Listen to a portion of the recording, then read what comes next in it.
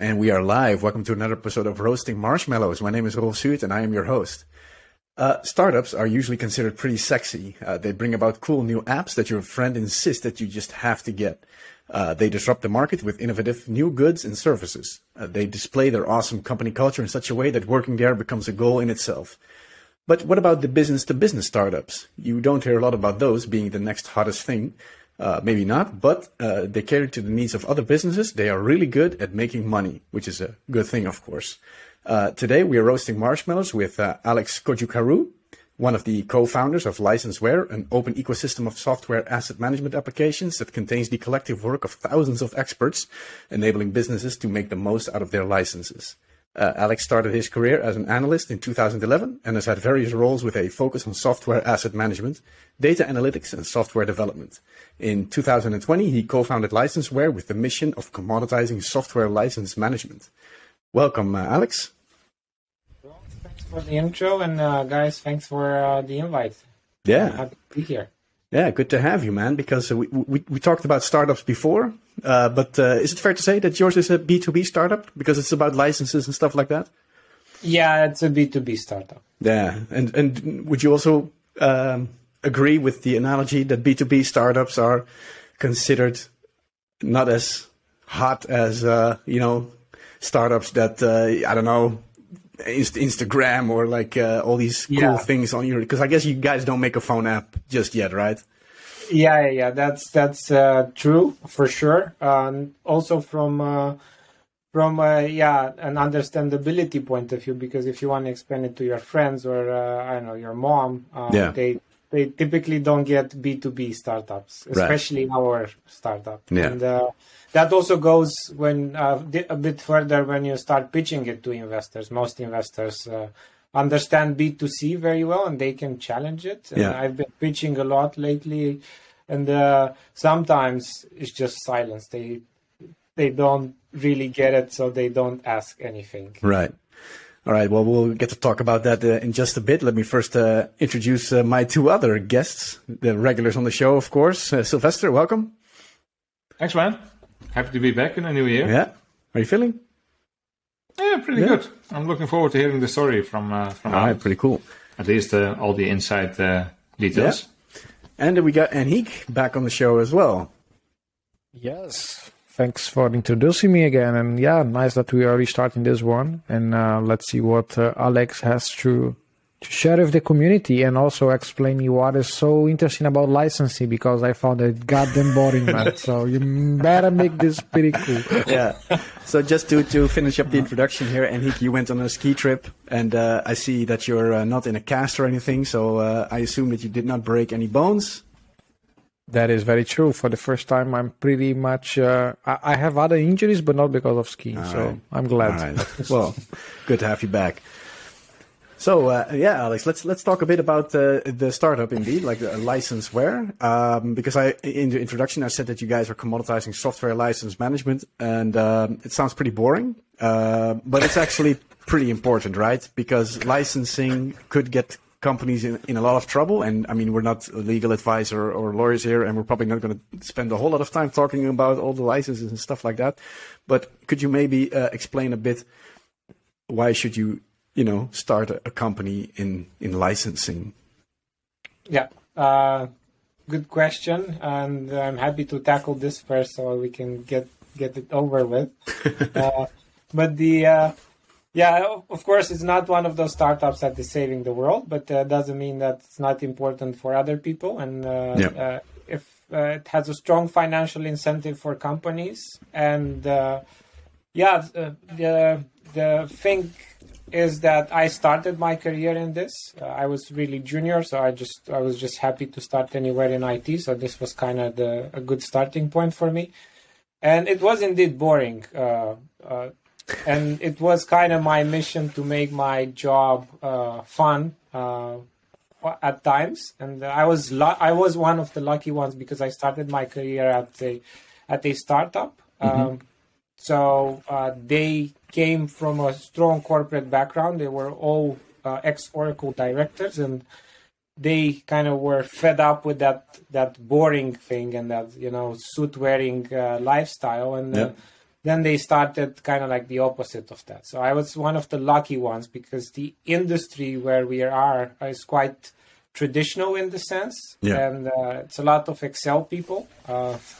I've been spending such a long time in Excel in my own job. Yeah. So that was kind of, in a way, a seed that sprouted into some other ideas that began licenseware. Yeah.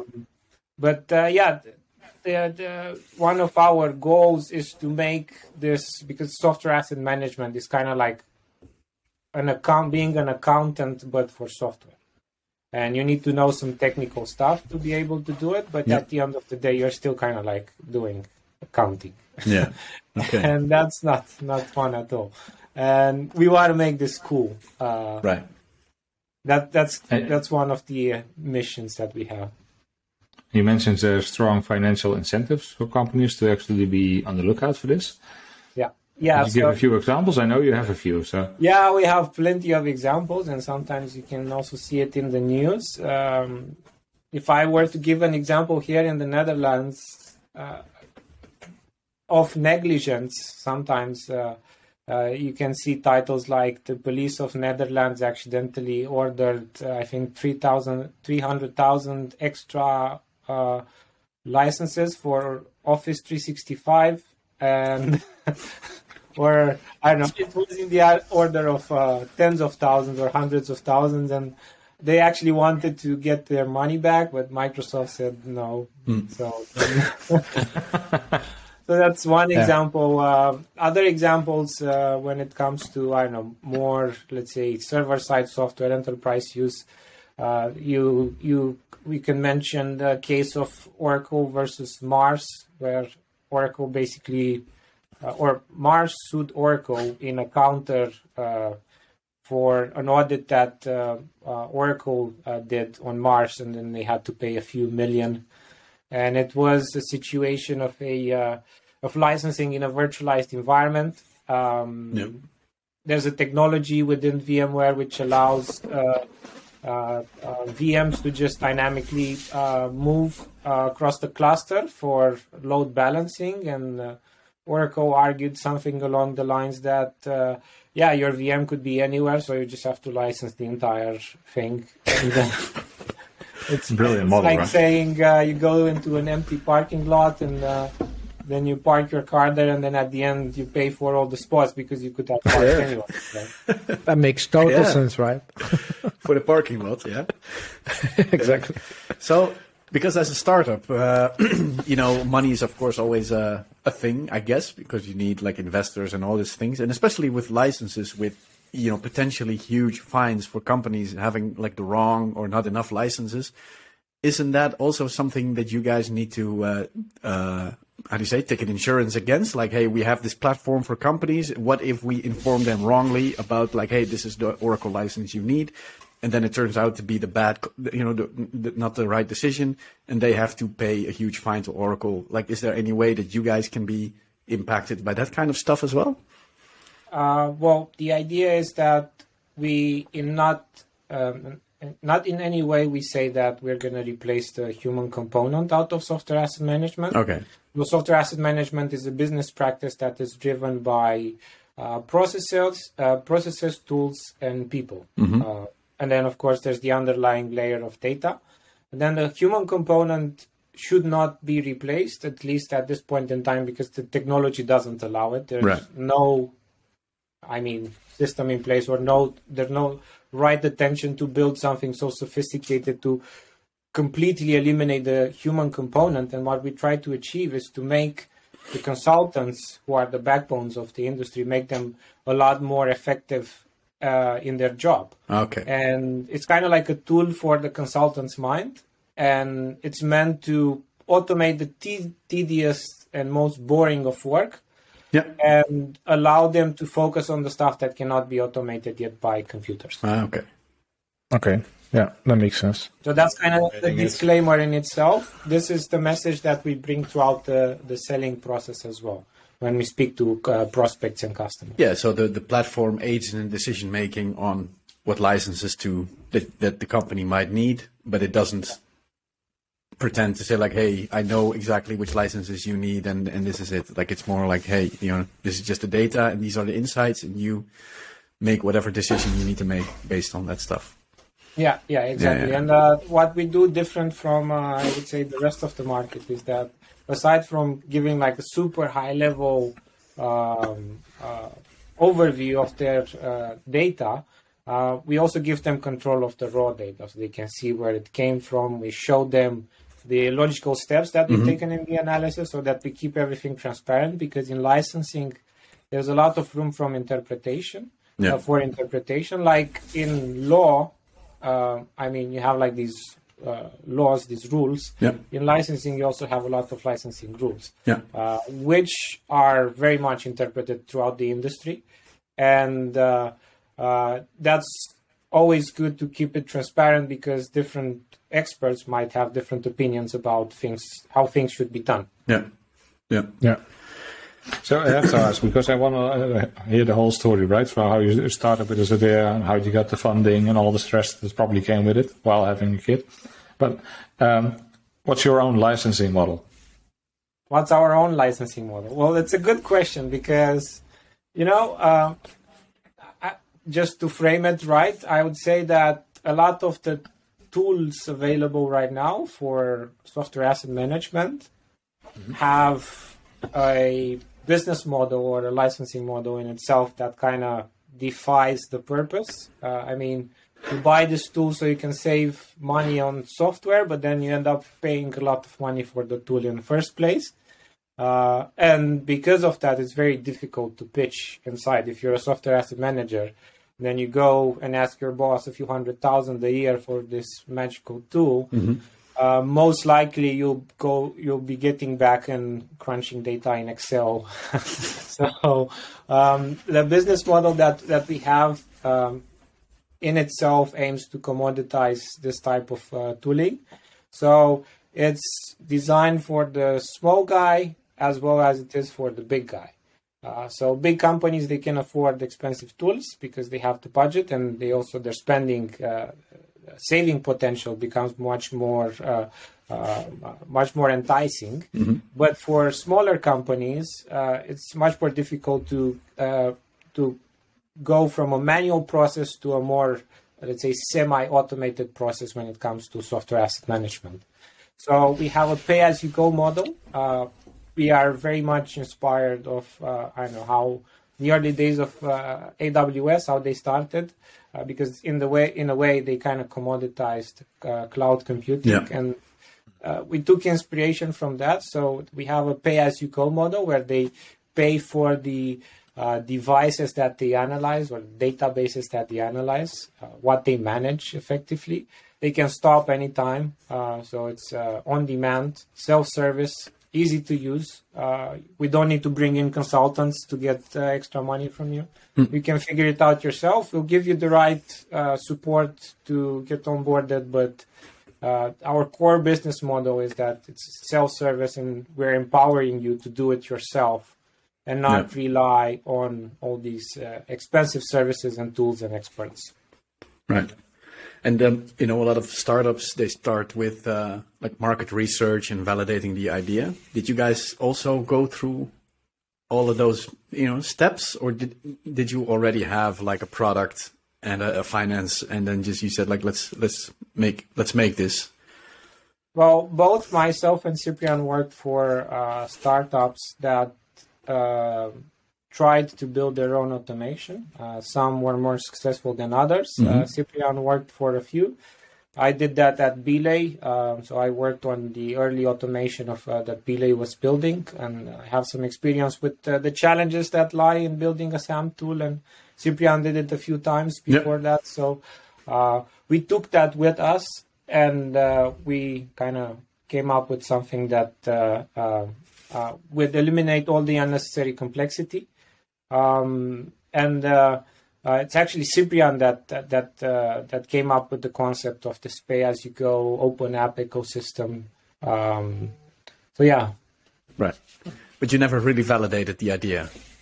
Yeah, we took a step-by-step approach.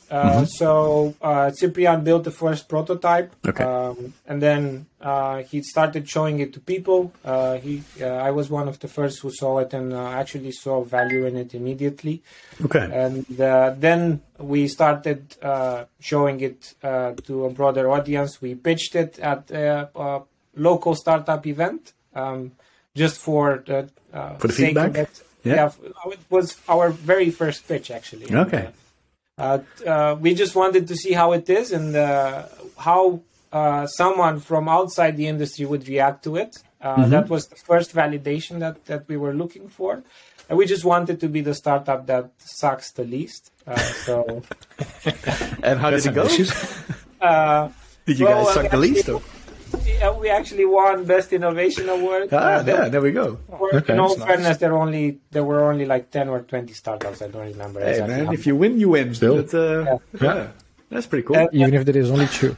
And after that, we gained a bit more courage, and we went. Let's see if clients also like this. And we were lucky enough to get the conversation going with Accenture, and that was a really big confidence booster for us. And that's when we knew we were on to something. And it took a long time to get them in because they are a big company, and it's a long decision process. And it was also during COVID. We were born during COVID when the pandemic was just starting. And many of the decisions that we took kind of shaped the company where it is right now.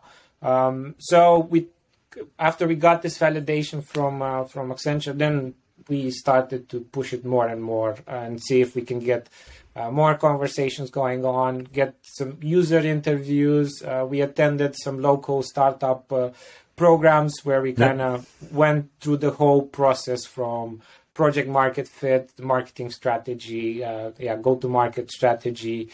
We spoke with a lot of mentors, both people who built startups before. Some of them had successful exits, but we also spoke with investors. And we always wanted to see to hear the critical side of things, because success is kind of it's a lousy teacher. So we would rather take all the shit and try to make it better. Okay. And where are you guys right now in terms of like the startup journey? Do you guys you mentioned one customer, do you have a product and you're selling it, or is it still in active development, or how far along are you guys? Well, we are still very early stage. I mean, we got a pre-seed in May. That after the pre-seed, we had kind of a few wins, which were essential. Before that pre-seed period, we just had an MVP, which was kind of like a prototype. So the platform for this open app ecosystem wasn't there yet. We just had one app, which was kind of like standalone. So the first milestone was to build the platform. So we built that platform, and to make our life easier, the guys also built a software development kit, an SDK, which at first was to make our life easier, but looking at the long term is an essential piece for third parties and external developers to develop their own app in the ecosystem. Okay. And while we get stronger and bigger as we bring more apps to the ecosystem, because this brings more functionality, it opens us up to other potential customers and markets. The actual product that is supposed to disrupt is the platform itself. Because tools for licensing, you have a lot of them on the market. And if I may make an analogy here, what we're actually building is that while other people are building tools, we are building a toolbox, which is open, and we don't just have our tools in it. Other people can just bring their own tools and monetize their tools, basically. Okay. All right. So you also enable other people to, build a little component and then license that out as well. Yeah, that is not validated yet. We are making the right moves to get to that point. We are working with the partner to develop an app in collaboration based on this model.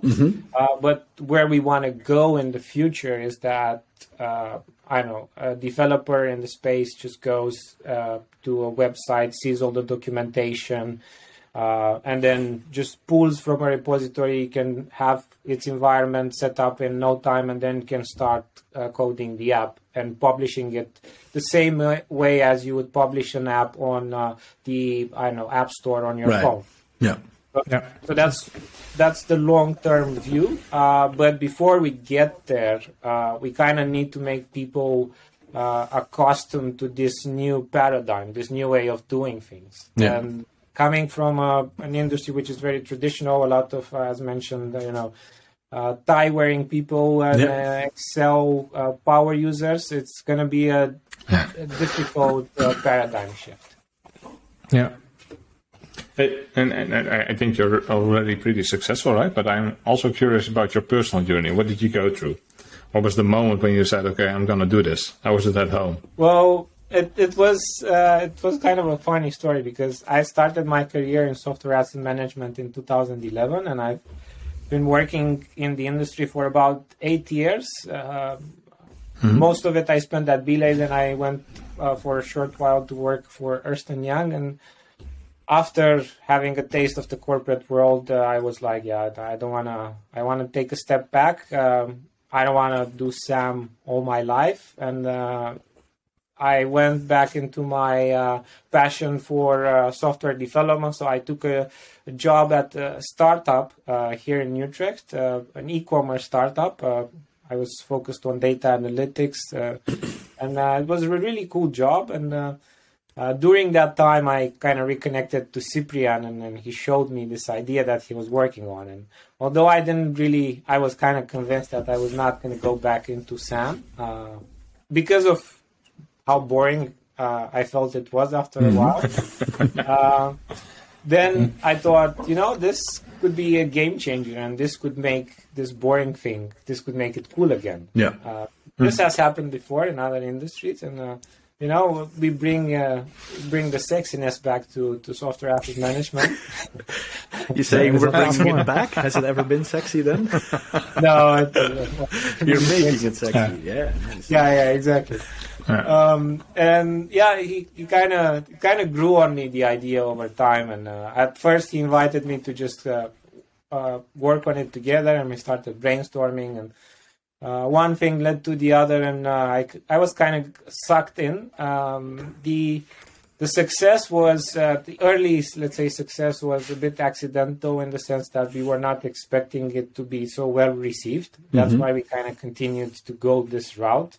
We were not initially convinced that we would want to go the traditional startup VC route. We thought, if we could just have... Why not? Why did you guys think that was not a good idea? Not that it was not a good idea. It's that we didn't think that VCs would be interested in such a thing.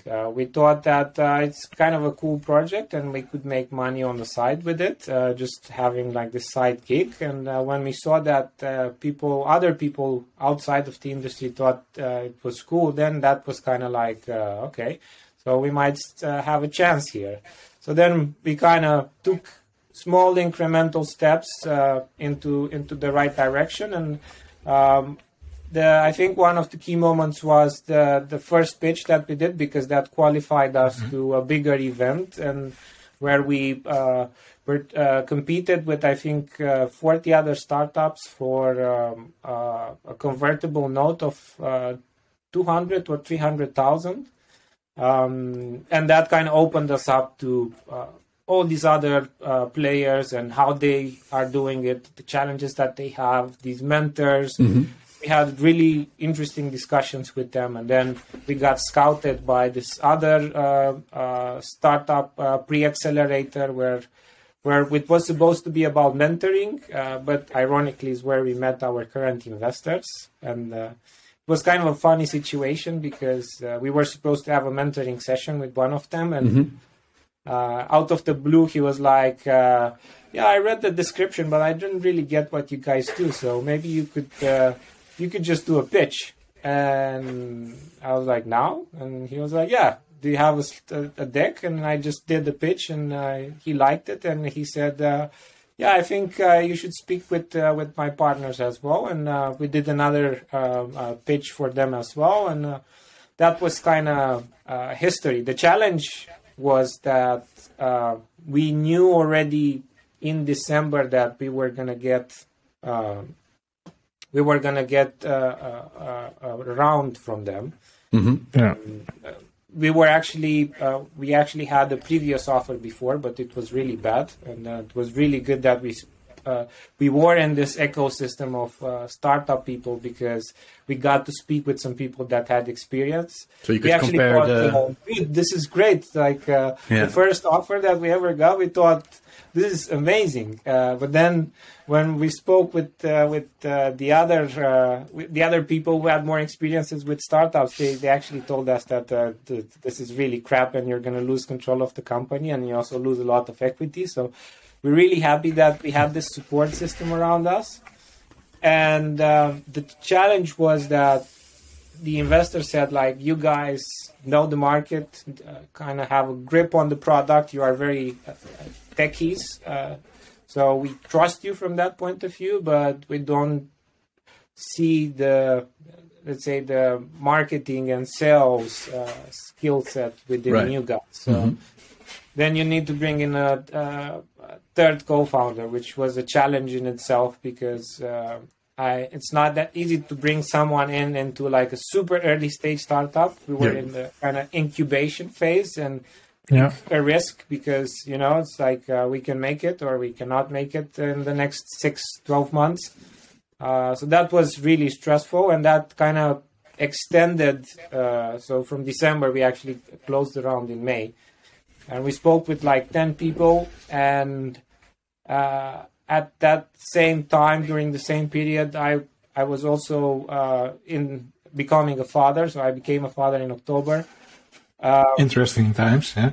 So I had a day job, just became a father, and we were also attending 2 startup programs at the same time, which required about 20 hours a week from our time, plus the job. And we were also coding nights, because we wanted to launch this app. We thought that if we build more apps faster, then we have a better chance to get more money from the VCs. So we were really grinding, and I don't know how we really did it. We were just very passionate about it. So that was a really difficult period. But when we got closer to the period where we kind of closed the deal in May, we were also kind of towards the end of our, energy pack. It was not that easy to kind of. We thought that if we can't close the round, then it's unlikely that we will continue in this rhythm. Right. Because it was really working for a long time. And because I know nothing about starting a startup, right? Because you said the guy basically told us or advised us to bring in a third founder.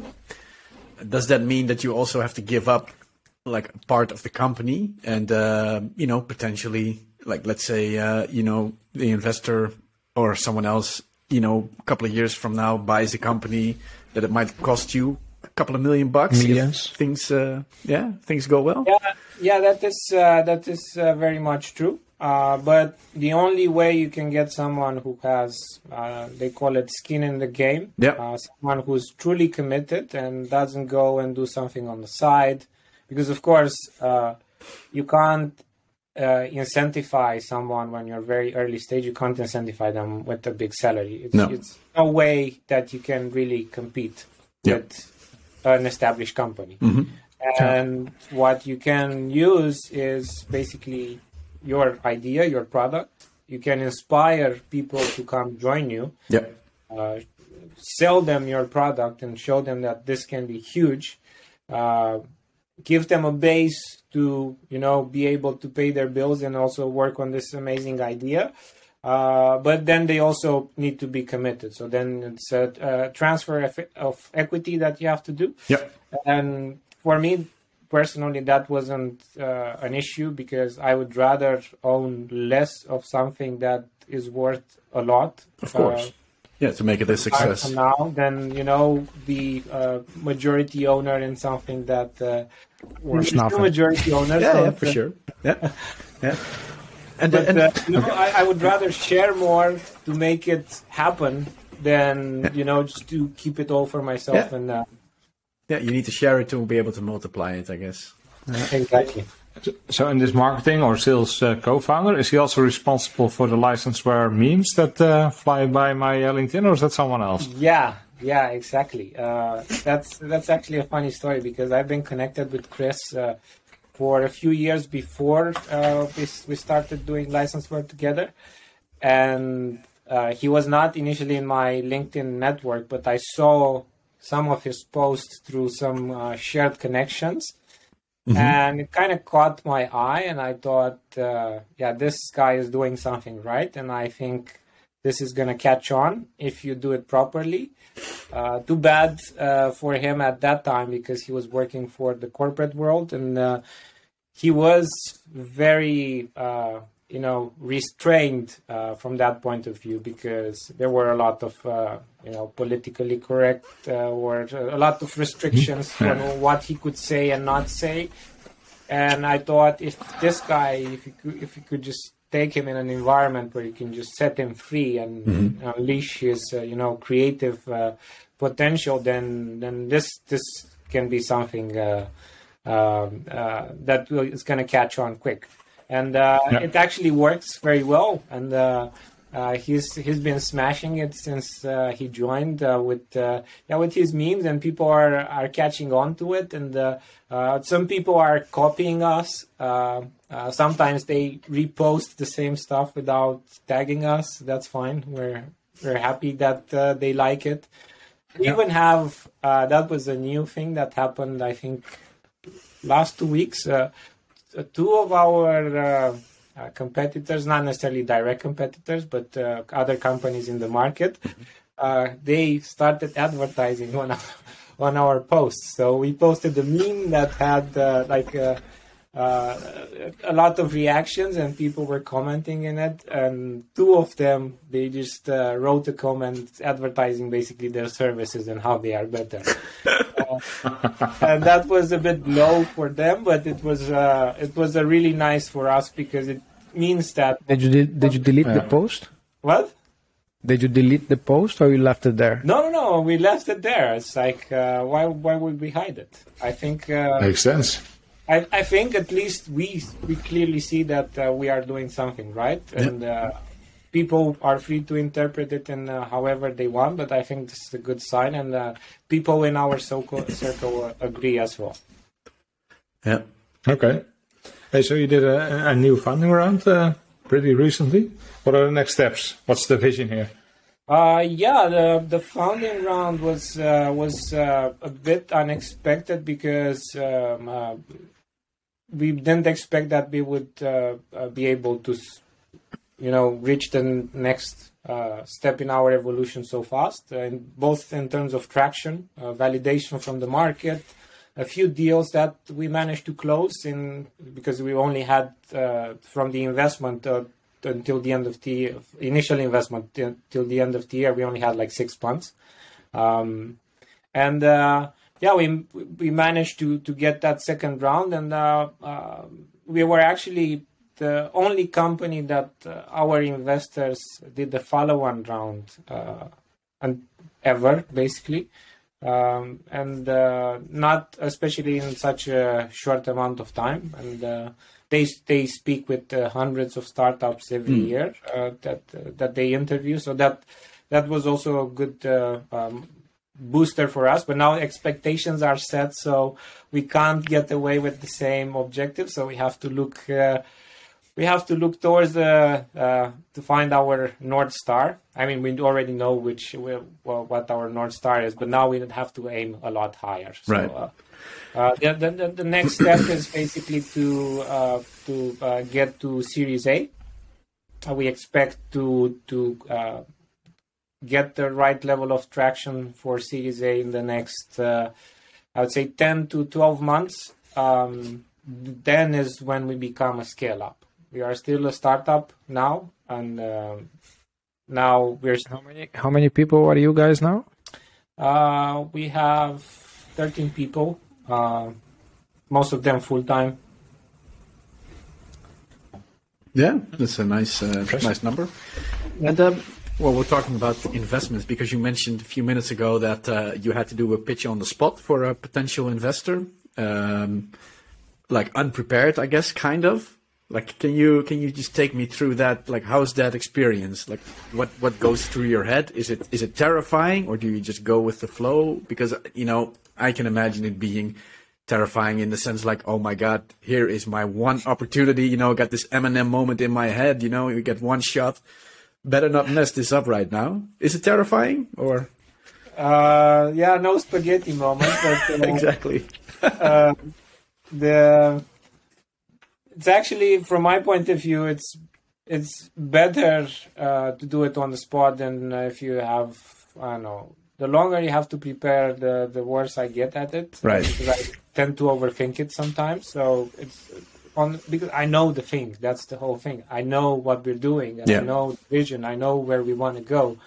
I know the business in and out, so I don't need to prepare for it. And that's kind of like the trap when you have to have like these, pitches that you sometimes, I sometimes attend like these events where you have a few hundred startups pitching or a few, 100 startups pitching. And that's kind of something that you take a bit more seriously. Yeah. It's not necessarily so you find find the next VC there, but it's also just to put your name out there. It's also good practice. So yeah, I try to pitch as much as possible whenever I can, not just for the sake of it, of course. I only do it when I know there might be an opportunity there, but I don't ignore smaller opportunities. It's just always good to make a connection with people who find your idea interesting, and it's also good practice, especially since we're not doing this for a long time. Yeah. Any tips you want to give to, let's say, people that are considering to launch a startup? Yeah. Should they do it? We had someone here a few episodes ago who said, it's a stupid idea, but you should definitely do it. What's your view? Yeah, it's not such a great idea. If you have, I don't know, plans to have like social life and do fun things, at least in the first years. But you should definitely do it. Of course, you should do it. But the only thing is that you should always be aware that you are most likely going to fail. Because most startups end up in failure. And it's really a process of trial and error in most cases. And you really have to get it right, and you have to. You also need a bit of luck. The right people need to hear about your idea, so you get the proper support. So it's not just that I know all the startup founders who make it, they had the best idea and the best product. It's also a bit of being, in the right place at the right time type of thing. So that is something that you should always be aware of. That most of it is your own effort and the time and effort that you put into it. But there's also a bit of luck there that you should. And of course, as a founder, you need to have a really strong support system around you. Even like the most fabulous stories that you hear, like with Jeff Bezos, that they started from. You have like this famous picture online with Bezos at the crappy desk with spray painted Amazon logo next to him. That paints a picture, but if you really read into it, like he actually got, I think it was 200,000. Angel money from his parents to start his business. And that was like, 30, 40 years ago. that was a long time ago. That money could buy a lot more things back then. So it was a good starting point. That just proves like how good it is to have a strong support system. And it was the case for other very successful entrepreneurs. Yeah, and you mentioned, because you guys won some awards and, second investment round, everything seems to really go very well. But did you also have moments where you thought like, man, screw this is not working, and I just want to quit?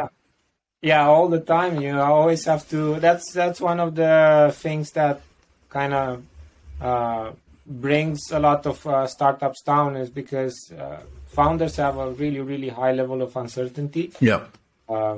Whether they are spending their time on the right things and if they are doing the things right.